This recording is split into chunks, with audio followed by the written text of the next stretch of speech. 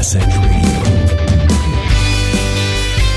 You're listening to The Edge. Everything bass fishing, coming to you worldwide from MegaWare Keelguard Studios. Aaron, here we go with another episode of Bass Edge Radio. Maybe the back-to-school edition here, September 1. You know, a lot of people, Aaron, like to talk about the fall arriving, you know, when school begins and, everything kind of starts shifting focus. Starbucks. They're selling the pumpkin spice coffee already. You're starting to get some of these fall marketing ideas, but dude, it is still blazing hot. I was going to say that pumpkin spice coffee is a little early for me because our pumpkins are a little parched right now in Missouri, being 95 degrees. But you are correct. School is in session, and it's just the changing of the photo period. Days are getting shorter, but the air temperature is certainly pretty hot. And speaking of stuff that's hot, Kurt, is the Bass Edge apparel that is with MegaWare Keelguard on the side. And, of course, all things Bass Edge brought to us by our partners and friends at MegaWare Keelguard. Be sure to put on the protection the pros pick, and that is MegaWare Keelguard. Visit them at keelguard.com. So, Kurt, you've had a little bit of a interesting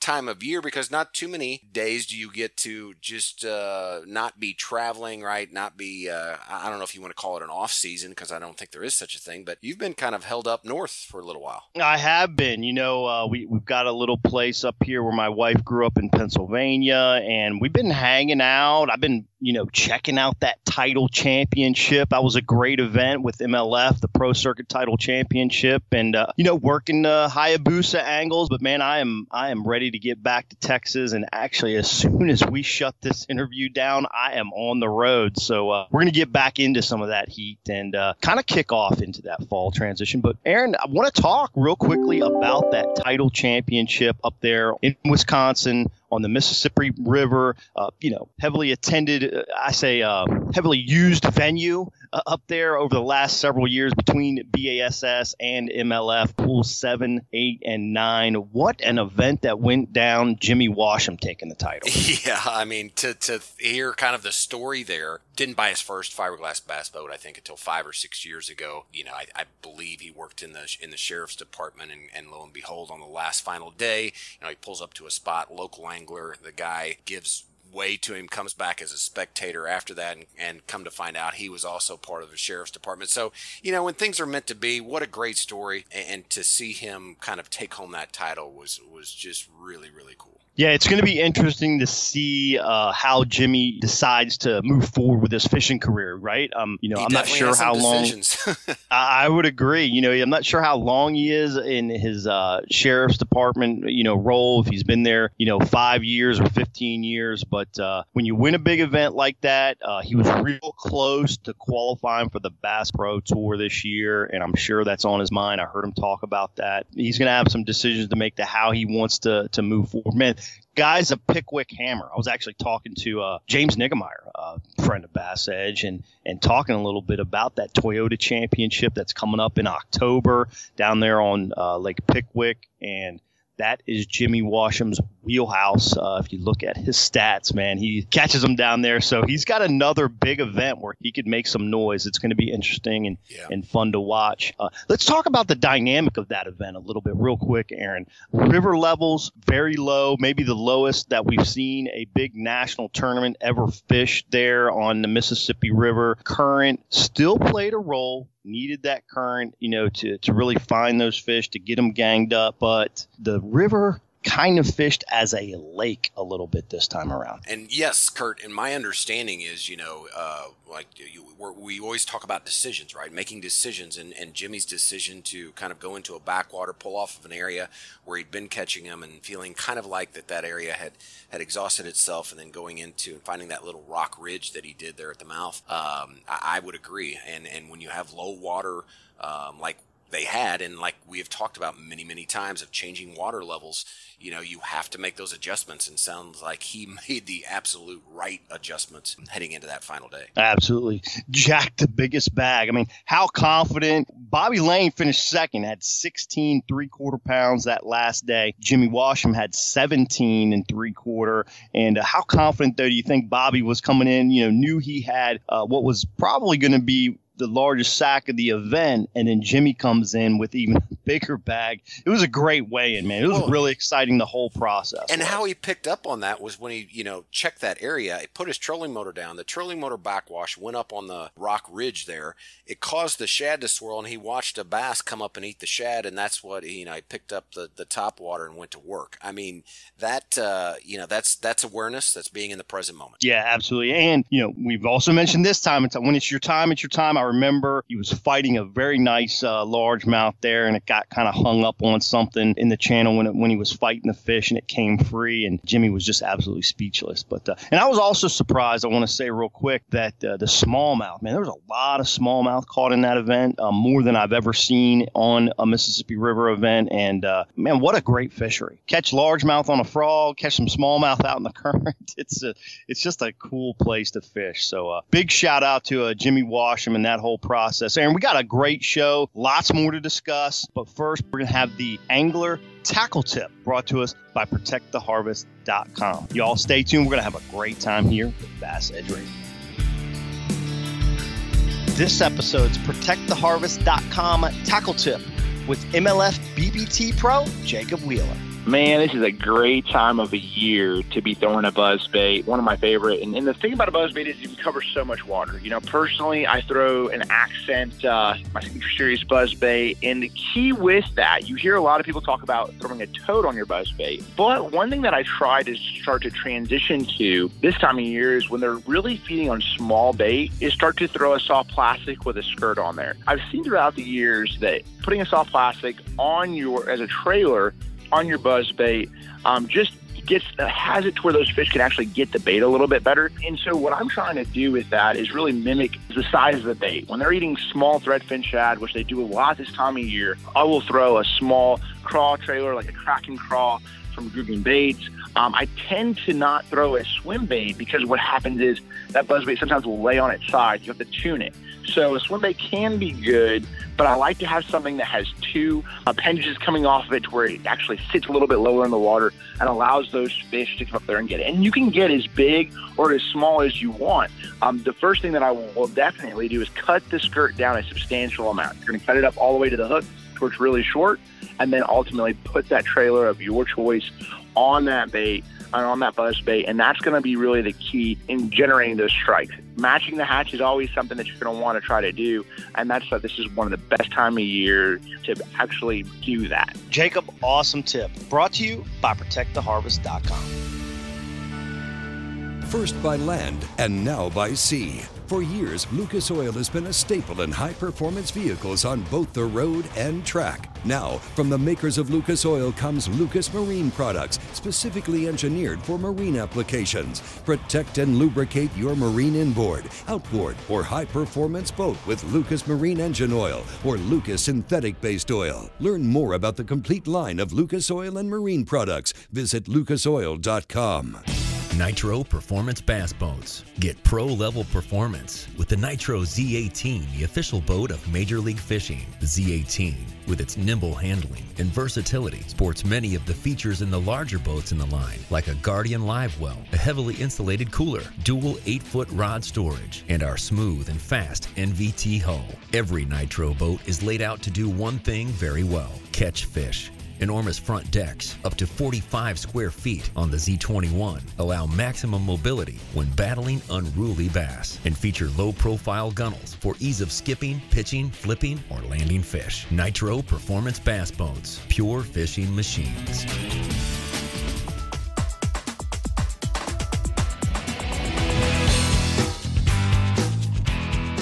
Kurt, often we talk a lot about Jay Kumar and, of course, Bass Blaster, the nice email that comes out a few times a week, dropped right in your inbox with a lot of just really good, educational, entertaining information.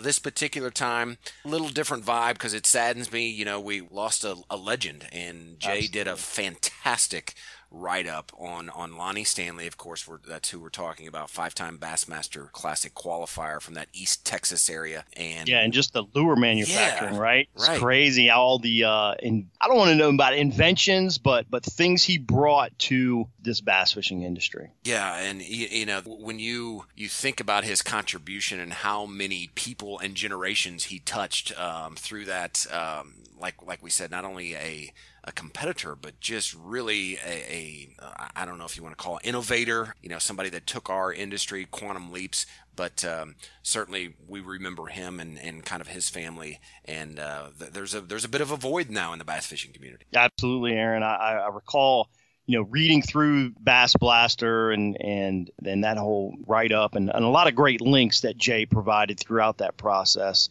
And if you haven't seen that, you can get it through just send an email to Jay, bassblaster@bassblaster.com, and Jay will get you all set up with that. But the one thing that I always remember with Lonnie Stanley is the Vibrashaft spinnerbait, the wedge, doubt. the Stanley wedge. I mean, the wedge spinnerbait in the 90s, it was one of those, lures that kind of had a different look, a different appeal, but it was, a reinvention of the spinnerbait that had been around, obviously a long time before that. But, he just brought innovation to productive lures and made them just that much more productive. And then, of course, the ribbit, right? I mean, how many fish have you caught on a Stanley ribbit? Exactly.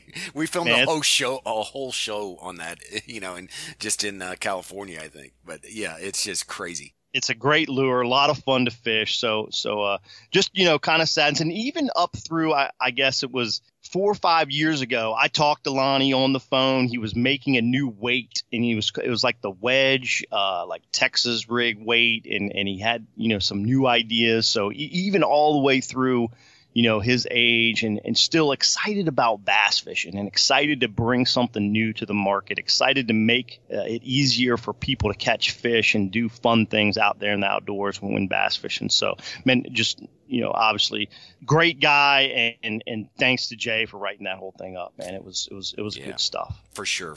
And speaking of good stuff, we talked earlier a little bit in the opening about what we think is supposed to be fall coming, and certainly it doesn't seem like that right now with some of the air temperatures. But the Bass Angler Magazine new issue, Kurt, is out, and we were talking about Lonnie's spinner baits, and that kind of makes me think of fall that's coming. So have you had a chance to kind of peek into that yet? I have. I've peeked into it. Shout out again to Mark Lassane on this process. I love the West Coast feel. I talk about that a lot out here, but you're always getting that new, fresh stuff. But the article that I really like, Mike Iaconelli and the Tokyo rig. It's something that I have not used very much, Aaron. Dude, I have. Now, see, we had him on a while back, and I'm like, okay, this is – I've got to try because I'm a student, right? You and I have the benefit of getting all of these tips just like Bass Edge Nation. And I went out and bought a couple of those and started catching some fish on it, and now I have a whole box of them. I mean, I'm pretty fired up about the Tokyo rig. I need to get out there and just do more fun fishing to utilize some of these, a few of these products that I haven't really dove in with yet, and the Tokyo rig's one of them. But there's a lot of other great articles in this issue. Wheeler on buzzbaits, Tim Horton cranking, Menendez Carolina rigging, and of course, just the full coverage. Love Bass Angler Magazine. If y'all need some more information on how to get a piece of that, it's bassanglermag.com. So certainly want to take a peek at that. It's going to continue your improvement and just informational highway in the world of bass fishing. And Aaron, to talking about information highways, we are on the train for some solid scoop right here because we have the Bassmaster Angler of the Year coming up next. Y'all stay tuned for the Lucas Oil Angler Spotlight. Hold on tight. Be right back. This is professional bass angler Cody Huff. This is professional angler Daryl Gleason. This is 2020 U.S. Open champion Tim Klinger. This is Bass Pro Tour angler Ish Monroe. I am FLW title champion Rusty Selesky. This is Jason Christie, BASS Elite Series champion on Bass Edge Radio. Stay tuned. You know the importance of protecting your investments, so why use anything else other than the original and toughest DIY keel protector for your boat? MegaWare Keel Guard. Grinding sand, abrasive rocks, and concrete ramps are no match for our exclusive contoured edge and patented technology. MegaWare Keel Guard keel protectors are made tough and made to stick. Their do-it-yourself installation takes less than an hour, providing the longest-lasting, most dependable keel protection for your boat, guaranteed for life. Developed specifically by boat builders offering the best keel protection in the industry. Also from MegaWare Keel Guard, Skeg Guard, Flex Step Pro, and Pontoon Guard. So give your boat the performance edge. Put on the protection the pros pick. MegaWare Keel Guard.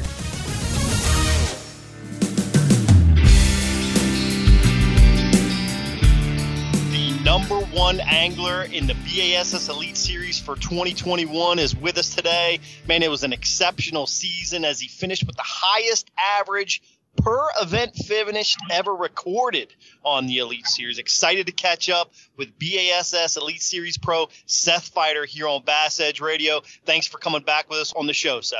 Yeah, thanks for having me, guys. Well, Seth's going to have a little fun here because, Kurt and I take a lot of pride in at the beginning of each year. We try to go through and try to pick out people in their rookie season who we're going to kind of place our money on. And way back when, you were that pick. And if you remember episode 204 and 294, now you're on episode 359. It has been a journey chatting and talking with you through the years. And I recall the first Bass Edge interview in March of 2015, if you can believe that, before your rookie year ever even started on the Elite Series. And man, how times have progressed. Appreciate you coming back to discuss your phenomenal year on BASS Elite Series. And how has the past, several weeks been once you completed the 2021 Elite Series Angler of the Year achievement? It's been really, really busy. I was kind of really looking forward to this year because we've never ended a season this early. And, I'm a big duck hunter, and I was like, oh, it's going to be awesome. We're going to have, months to get my stuff ready for waterfall season and all that. I'm going to have a bunch of time to fish this fall. And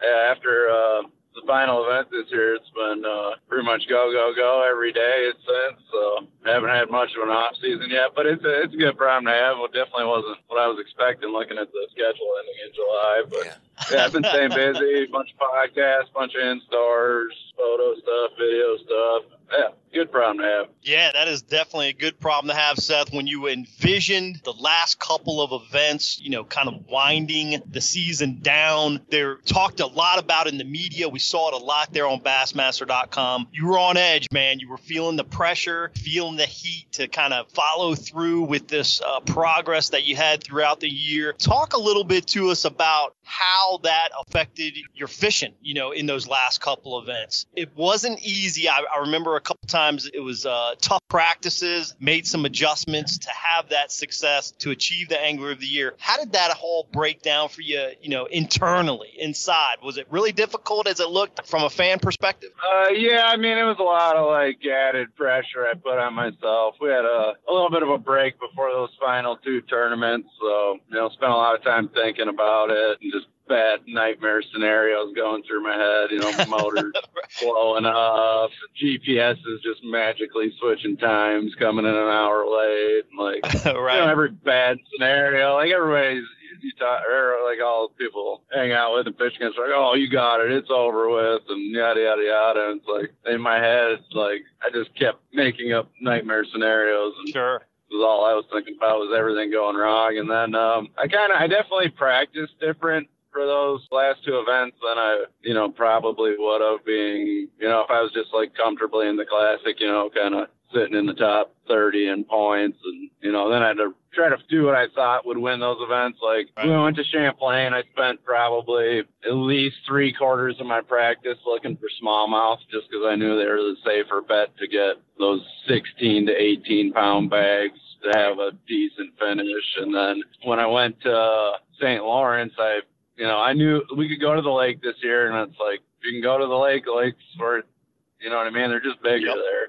Yep. But that's I don't know the exact mileage on it, but that's got to be close to a 100-mile one-way trip, plus big water, getting gas, waves. So I'd stay close to the ramp.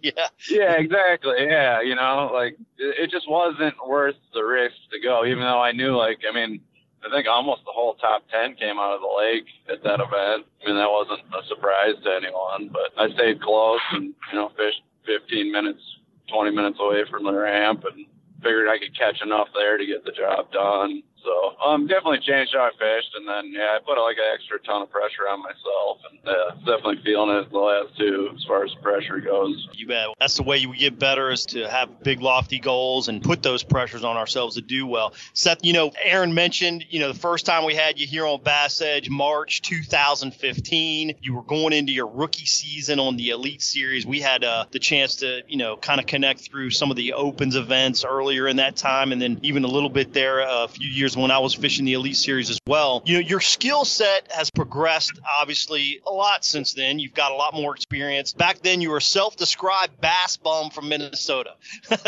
Now you're able to traverse consistent finishes throughout the country. What has significantly changed in your skill set today versus that first time we talked to you back in March 2015? Really, it's more just time down there. I guess call it time on the water, but, just more experiences down south. And, I have to say, every year I get a little better at fishing. I think we all do, but just more mindset, too, learning how to fish multi-day tournaments, and then just more time on the water down south. Every year we fish 5, 6, 7 tournaments down there, and when I was starting out, I had probably only fished a couple, maybe 2, 3 tournaments in the south total prior to then. So it's just different from where I grew up fishing up north, and it's all really just from time on the water down there. Well, Seth, you bring up about fishing multi-day tournaments. What do you think some of the differences are in fishing a multi-day tournament versus a 1 or a 2-day tournament? Well, most of my experience fishing, single-day tournaments is up north. I feel like up north it's more spot fishing, and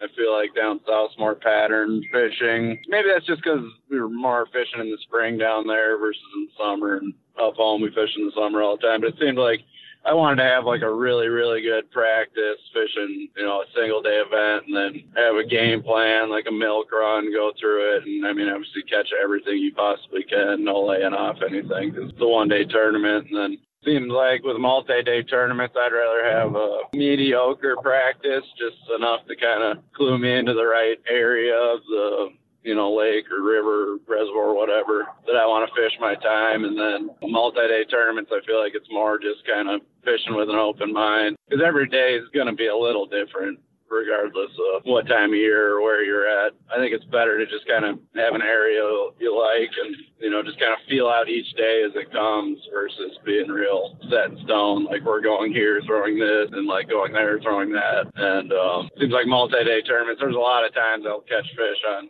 something I hadn't even thrown in practice or had a bite on in practice, just something I had tied on just because something kind of looked right or felt right, and got fish doing that, even though I didn't see it in practice, Yeah. So, present day, here we are, beginning of September 2021. If you're talking to Seth Feider of 2015 as you're approaching your rookie season, this could also be applicable to current anglers in the AAA kind of level. What advice would you give yourself and you wish you would have kind of latched onto that other anglers can now latch onto as they're looking to kind of improve their skill set? Well, I'll tell you the biggest problem I made. I don't know the right advice to give a guy, because I think a lot of that stuff, things have to happen a certain way. Like, I started catching them a lot better when I fished more like I did fishing locally, and a little more aggressive, and really set really high goals and try to accomplish them. Like, when I first got in, I was like, my target was 50th place every tournament, just because I really needed the money to make it, and 50th place pay 10 grand, so set really low goals, and it seems like anytime you set a goal, you're going to miss. So you aim for 50th, you end up 80th, and you aim for, a top 10 or a win, and you end up 25th. So definitely set your goals higher and fish more aggressively, because I think when you get to that level, you can't really play it as safe. Seems like the Opens is like a better place to, kind of play it safe, get your limits, and do that stuff, just because you can't have a bad day there. And when you get to the Elite Series, it's like a bunch of guys just swinging for the fence, and you got to fish that way just to have mediocre finishes. And I had a big lack of confidence, too, when I started. I was, real intimidated and nervous. You're lining up, pulling up against, all the guys you idolized growing up. And getting over that. And I don't know the right way to word it for good advice, but that's definitely like the main problems I had when I started fishing pro level stuff.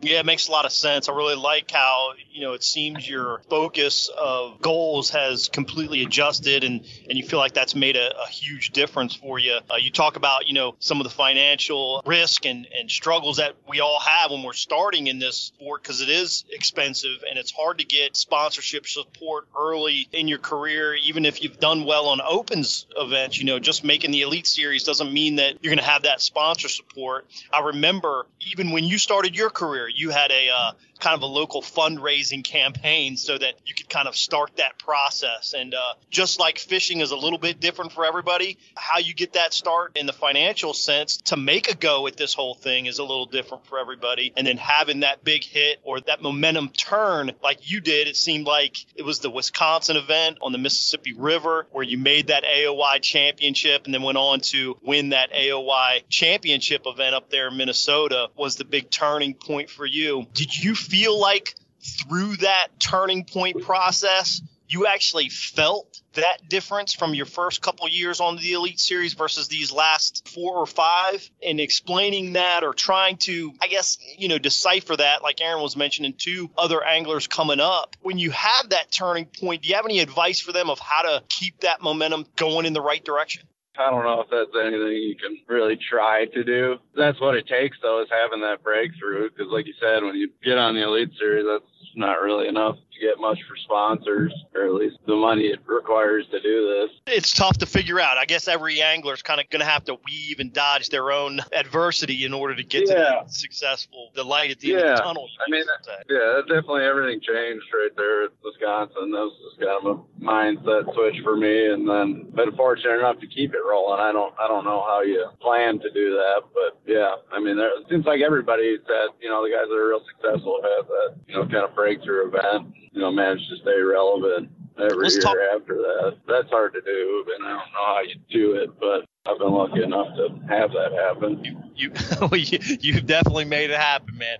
I tell you what, the media this year talked also a lot about some difficult practices that you had, and you expressed that, and then you were able to turn it around or make a change in an event, kind of fish freely, as you mentioned earlier in the interview. You think about that from, try to dissect it a little bit. You've got 3 days of practice. The event could be 2 days if you don't make the cut, 3 days if you make the cut, obviously 4 days if you make championship Sunday. But how do you explain, or can you try to help, anglers understand that process? Because if you really look at 3 days of practice and then you didn't have a great practice, or any angler doesn't have a great practice, we all don't have good practice. Sometimes we have great practices and the tournament sucks, right? So it can go both ways. Yeah. But when you're out there for 3 days of practice, you don't kind of run into what you're looking for, or adjustments that you make don't seem to find that pathway to the light. How do you keep adjusting and then finally finding it in the event? Is it just a fact of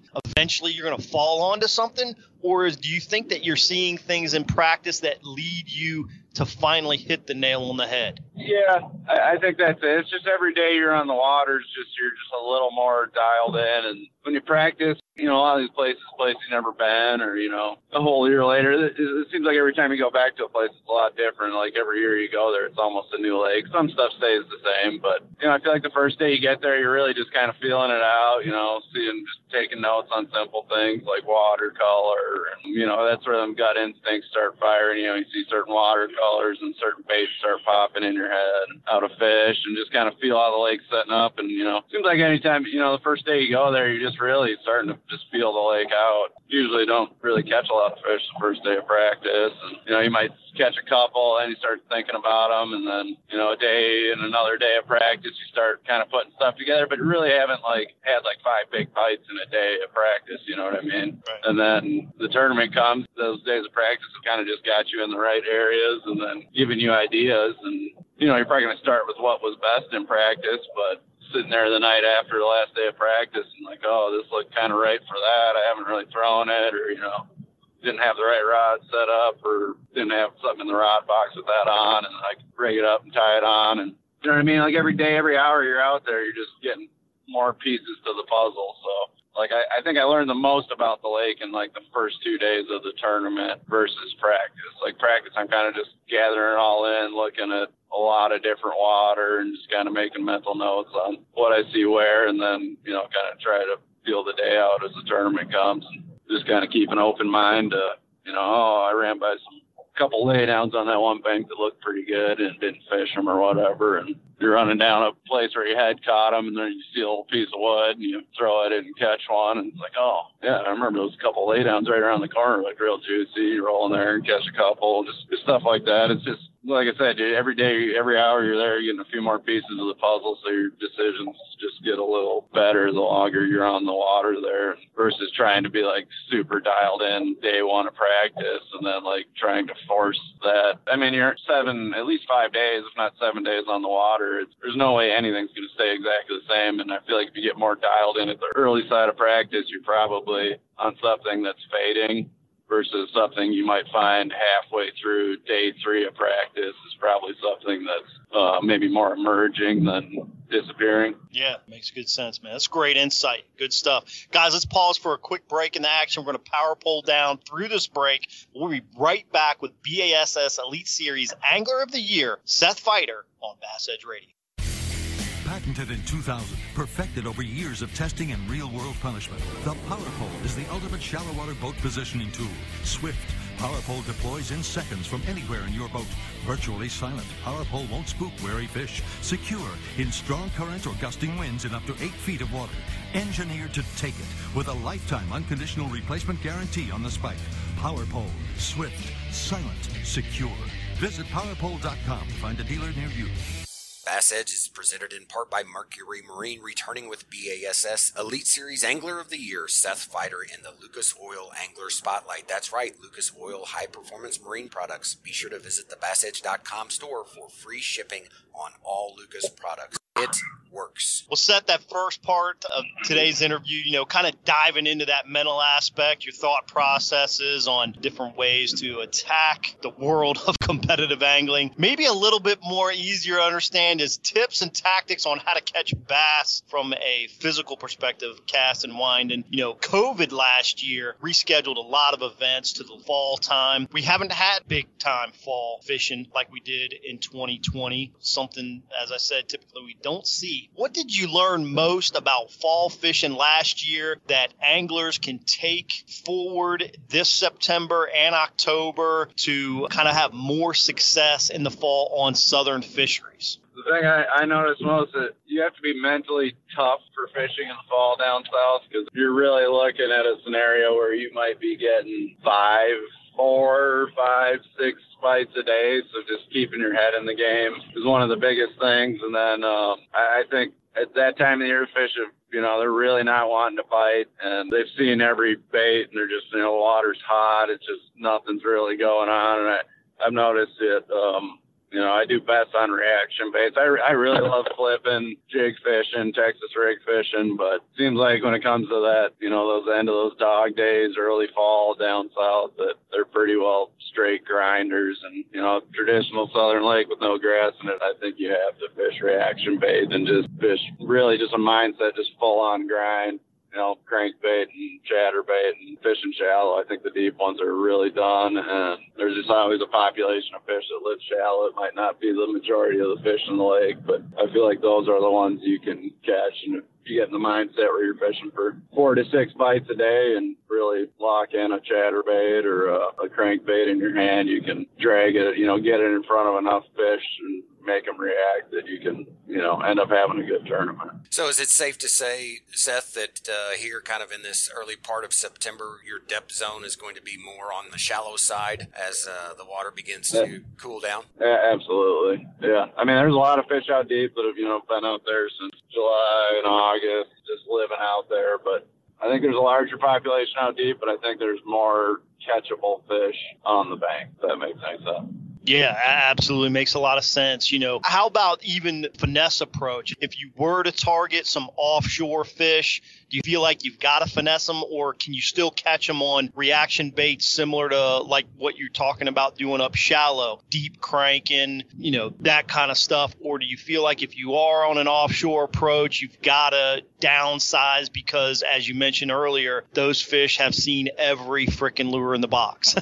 There's definitely some fish that'll still be caught on the big stuff. It won't be like it is early, but honestly, I would not even mess with it. So like me personally, I would not even fish for those fish. But yeah, I mean, it's going to be opposite ends of the spectrum. It's either going to be burning a plug through them as fast as you can, or dead sticking a Ned rig on 6 or 8 pound line and like just not even moving it. You know what I mean? That's going to be how you're going to catch those offshore fish this late in the year. It's not going to be, dragging a 10-inch worm at a fair pace. It's going to be either like the hardest reaction, jerking a spoon, or like I said, the most finessey thing you can throw, like a little 3-inch DRD on a little light head and light line, But honestly, it wouldn't even cross my brain.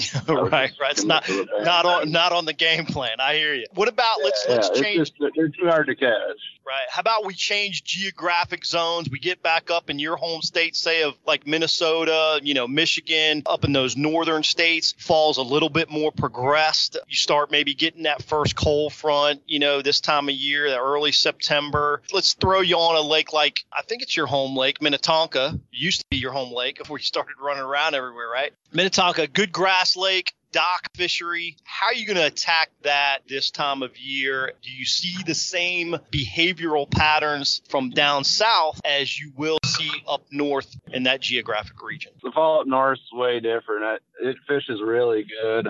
We got kind of a short season, and fall is really short up north. I mean, maybe less than a month in the reality of like from end of summer to the time fishing's over. Maybe a little longer, but like on a lake like Tonka, like the first frost of the year, the day after that, immediately, like it seems like almost every bass in the lake goes fairly shallow and starts biting. Like I think they know winter's coming. They know they have to eat as much as they can before they go about dormant. So I feel like down south, the fall is like way more drawn out. I don't think they really start fighting good till what I would consider winter down there. Obviously a little different than our winter up here, but yeah, a lake like Tonka, the first couple cold nights, the fish go shallow and they really start biting. I could go there with probably 2 rods. They'd both have a jig on them. One would be a little heavier for the grass, and then, maybe a 1/2 ounce one for the boat docks. But they run to the bank and get in the shallow milfoil, and boat docks get really good. And I mean, that's all I would do. Flip a jig and everything I came across. Not so much like lock into one, just kind of more like go down the bank, lock a jig in my hand, and flip it at everything I see. Might be a little lay down or a clump of pads or some milfoil in between docks, and docks are obviously good.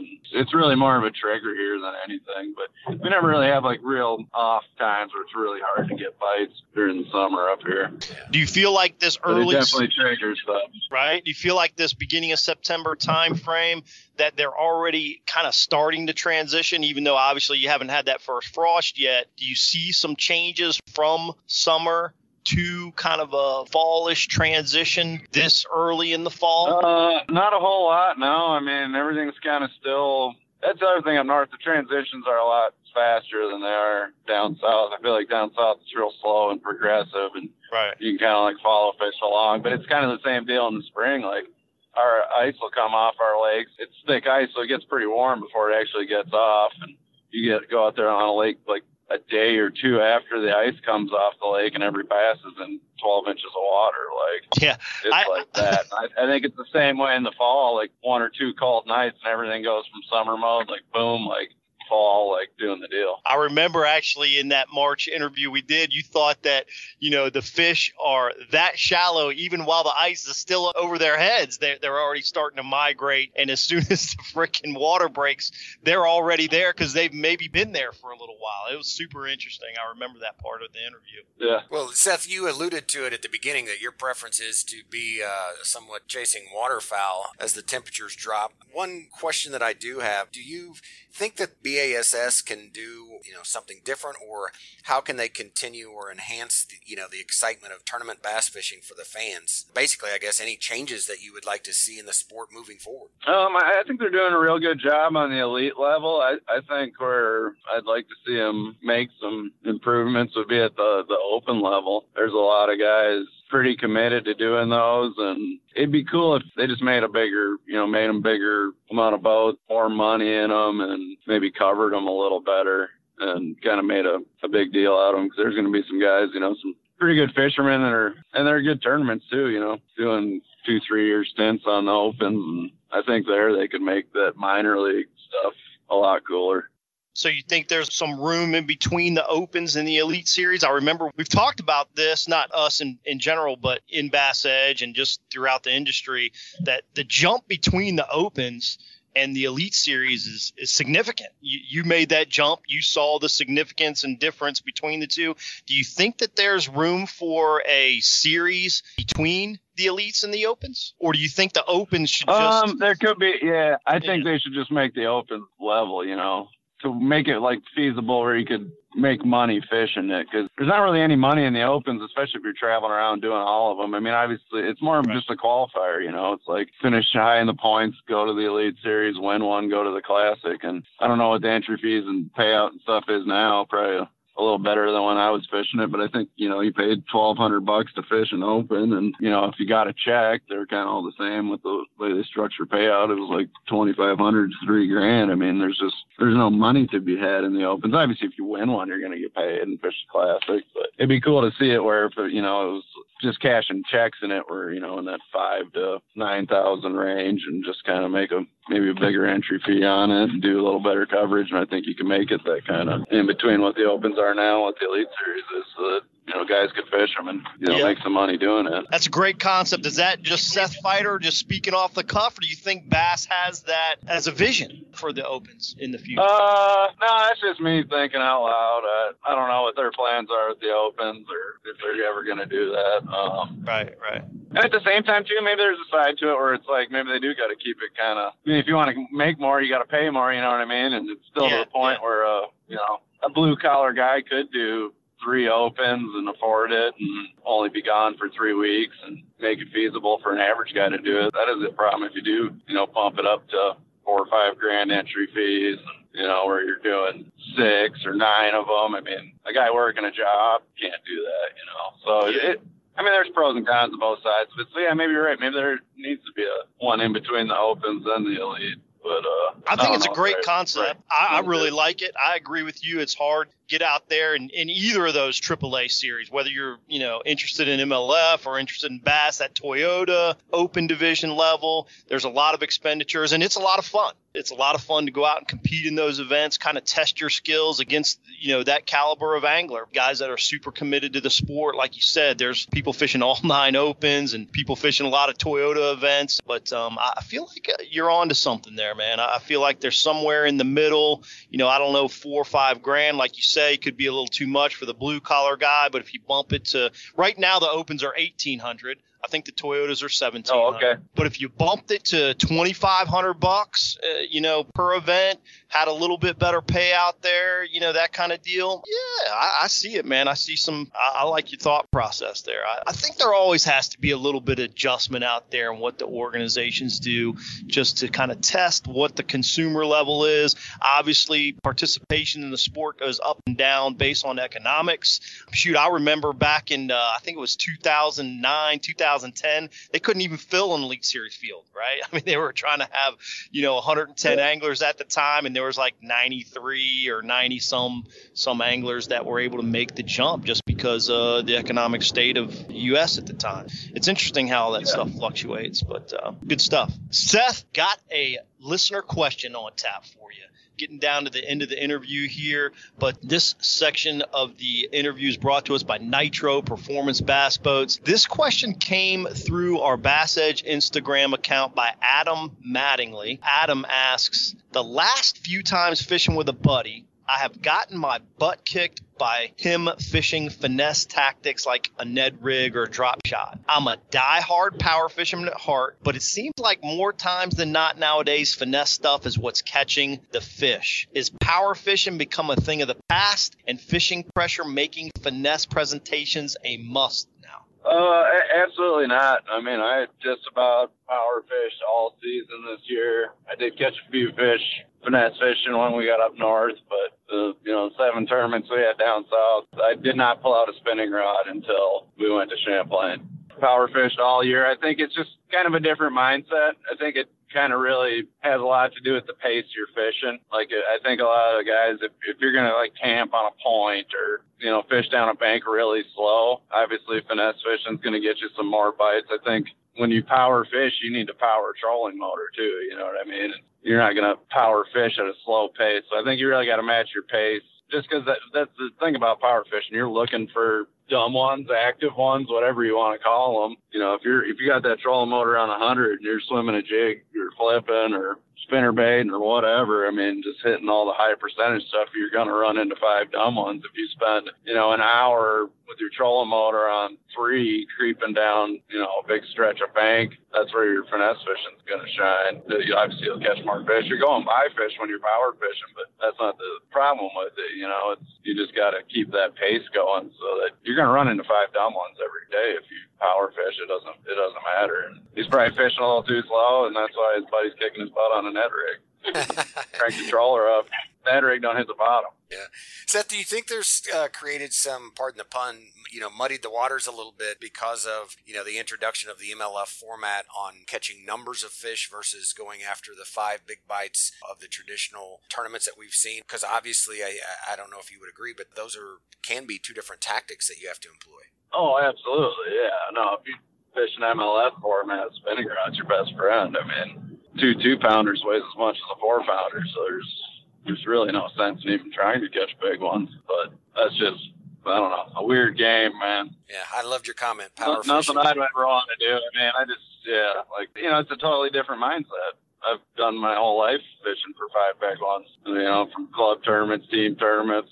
It's just a whole different mindset to catch as much weight as you can. Like, I would have a Ned rig, a drop shot, and a wacky stick worm, like, mandatory on my deck every single day of my life if I fished that format, you know what I mean? Like I said, I didn't pull out a spinning rod until I got to Champlain this year. Like, it's just a way different mindset and one I just never experienced, Yeah, Aaron, I think Aaron's onto something about muddying the waters as far as that. I think anglers see more finesse tactics, not just because, the weight size and all that kind of stuff, but just in general, people wanting to get bites. And what Seth is doing with the power fishing and having that success, winning the AOI, obviously, mostly power fishing this year, is because his mindset is different. His thought process of how to attack a lake is different than maybe, even throwing a Ned rig or a drop shot to see if he can get a bite. He's not even tossing it out there 9 out of 10 times unless he's probably fishing for brownfish, right, Seth? Yeah, absolutely. I feel like if I get 6 bites on a jig, they're going to weigh twice as much as if I catch 30 on a Ned rig. You know what I mean? Absolutely. It's great stuff. Tough question to answer, but I think you did a great job. Yeah, I think the nugget there was that I took. Power fishing means power trolling motor. That is a quote that I wrote down, Seth. We'll get you a T-shirt made up with that. Yeah, you gotta match your pace. Yeah, that's right. So, Seth, again, thank you for answering Adam's question. Adam, one more thing that we need from you, and that is to log on to BassEdge.com. Click the Claim Your Prize tab. Fill out the information. Let us know that you heard Seth answer your question right here on episode 359, and we will get the Bass Edge gift sent out directly to you. And all Bass Edge listeners, you can go right to the same website Aaron just mentioned. Click the Ask the Pros tab. Submit your question to us, and we'll pick a few questions every episode, 1 or 2, to be heard out here on the show. And if so chosen, Aaron's going to send you a gift just like he will Adam. So there you go. Seth, thanks again for being on another episode of Bass Edge Radio, your third time here on the show. And certainly it is truly a pleasure to see how you have progressed and your skill set improved, and certainly your bank account increased, which is always the main goal, I think, from your side of the table. Any closing thoughts before we close down? Oh, no. Thanks for having me. Appreciate it, boys. And, we'll do it again. Yes, Seth. Thanks again for taking time to be on the episode. Best of luck next year. Hopefully you can back up that AOY. There's not many people done that 2 times in a row. I don't know if it's ever happened, actually. No. It'd be cool, but, yeah, very unlikely. Well, I know you're going to give it your best, man. Good luck with it out there. Everyone, yeah. Bass Edge will be right back with Aaron and my concluding thoughts right after this message. You know the importance of protecting your investments, so why use anything else other than the original and toughest DIY keel protector for your boat, MegaWare Keel Guard. Grinding sand, abrasive rocks, and concrete ramps are no match for our exclusive contoured edge and patented technology. MegaWare Keel Guard keel protectors are made tough and made to stick. Their do-it-yourself installation takes less than an hour, providing the longest-lasting, most dependable keel protection for your boat, guaranteed for life. Developed specifically by boat builders offering the best keel protection in the industry. Also from MegaWare Keel Guard, Skeg Guard, Flex Step Pro, and Pontoon Guard. So give your boat the performance edge. Put on the protection the pros pick. MegaWare Keel Guard. The PowerPole Charge Marine Power Management Station is the most advanced system of its kind available on the market. It does the work of 3 devices, a traditional battery charger, a charge on the run, and an emergency start system, all in one compact unit. The Charge lets you run your boat's accessories the way you want to run them by allowing you to monitor and control your power usage through the PowerPole app. It automatically devotes power to the batteries that need it the most for maximum efficiency. The new Charge from PowerPole. Power where you need it, power how you need it, power when you need it.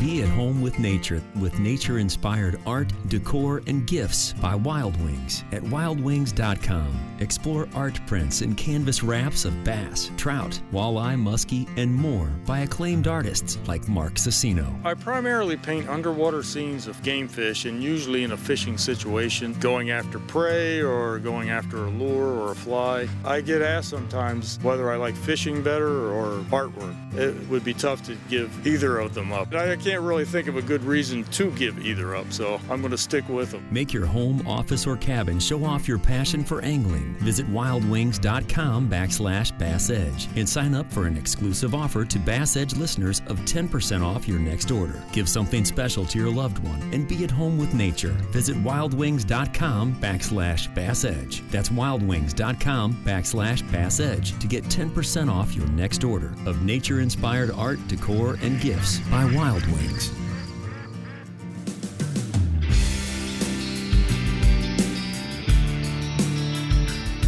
Kurt, great to have Seth, as we mentioned, third episode, and what a transformation, of just his career and as an angler, since March of dating way back the first time that we had him on here.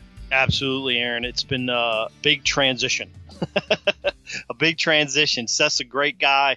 Always kind of, super laid back dude. I mean, it's not often you see him get his feathers ruffled or however you might want to say, something like that. And just his overall approach, it's seemingly to life is pretty chill, right? Pretty chill dude. And it was interesting to hear the anxiousness. Even as he was kind of describing the anxiousness of those last couple of events, you could still hear the tension, I felt no doubt. What he was going through at that time, to really know that he had this opportunity to win Angler of the Year and to want to close the deal on it, because he understands that it's hard to be in that position. And I'm sure Seth was going to be in this position again over his career. I mean, he's evolved into a tremendous, versatile, understanding angler throughout all of these types of competition.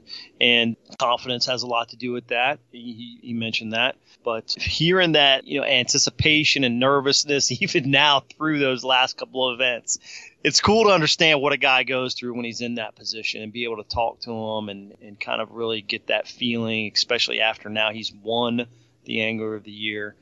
Says life's busy. He'd like to be doing some other things that are more of his fall hobbies and fall passions like duck hunting and that kind of thing. But he's going to get his time later on. But for now, it's a roller coaster for him, and mostly sitting high above the hill, looking down and about to go screaming. Yes, and just for those perhaps not familiar with the Angler of the Year title, what that means, that's all about consistency. Every single tournament throughout the year, you finish better than your peers in the circuit, and that speaks a lot. That's a highly coveted trophy, and I think one that bass anglers all aspire to get, but not many can do. So very interesting. Do want to, before we close down, Kurt, update on the Bass Edge apparel. Have you Oh yeah. Okay. Yeah. Still some available online. They're at bassedge.com. We've got a nice graphic there with some great models doing some good work. And every once in a while we throw Aaron up on the social media, him modeling, and myself. I love wearing the Bass Edge apparel. Great hats. So we've talked about it before. The Richardson 112, man, they're an awesome fit. And so if you're interested in some Bass Edge apparel at a great price, and we've got still some left available, so be sure log into bassedge.com, check that stuff out. MegaWare, associate partner with the apparel as well. That's pretty cool. It is. And I guess, Kurt, it is time for us to kind of close down. Hard to believe we will be heading into, I would consider this fall transition. You and I are heading into fall transition. I don't know if that means we eat more or that, we're going to sleep more, or what that means, but that means we have more pumpkin spice coffees. Yeah. That's what that means. A little too early for me, but October, I'll be ready for that. So anyway, all right. So we digress. Been great hanging with you here on the mic, and certainly all of Bass Edge Nation. Appreciate everyone tuning us in on whatever media platform you happen to catch us on. And be sure, check out all things Bass Edge, social media, bassedge.com, articles, videos, everything there at your fingertips. So for Kurt Dove and the rest of the Bass Edge crew, I am Aaron Martin, and we look forward to seeing you September 15th right here on Bass Edge Radio. So long, everybody. Bye-bye.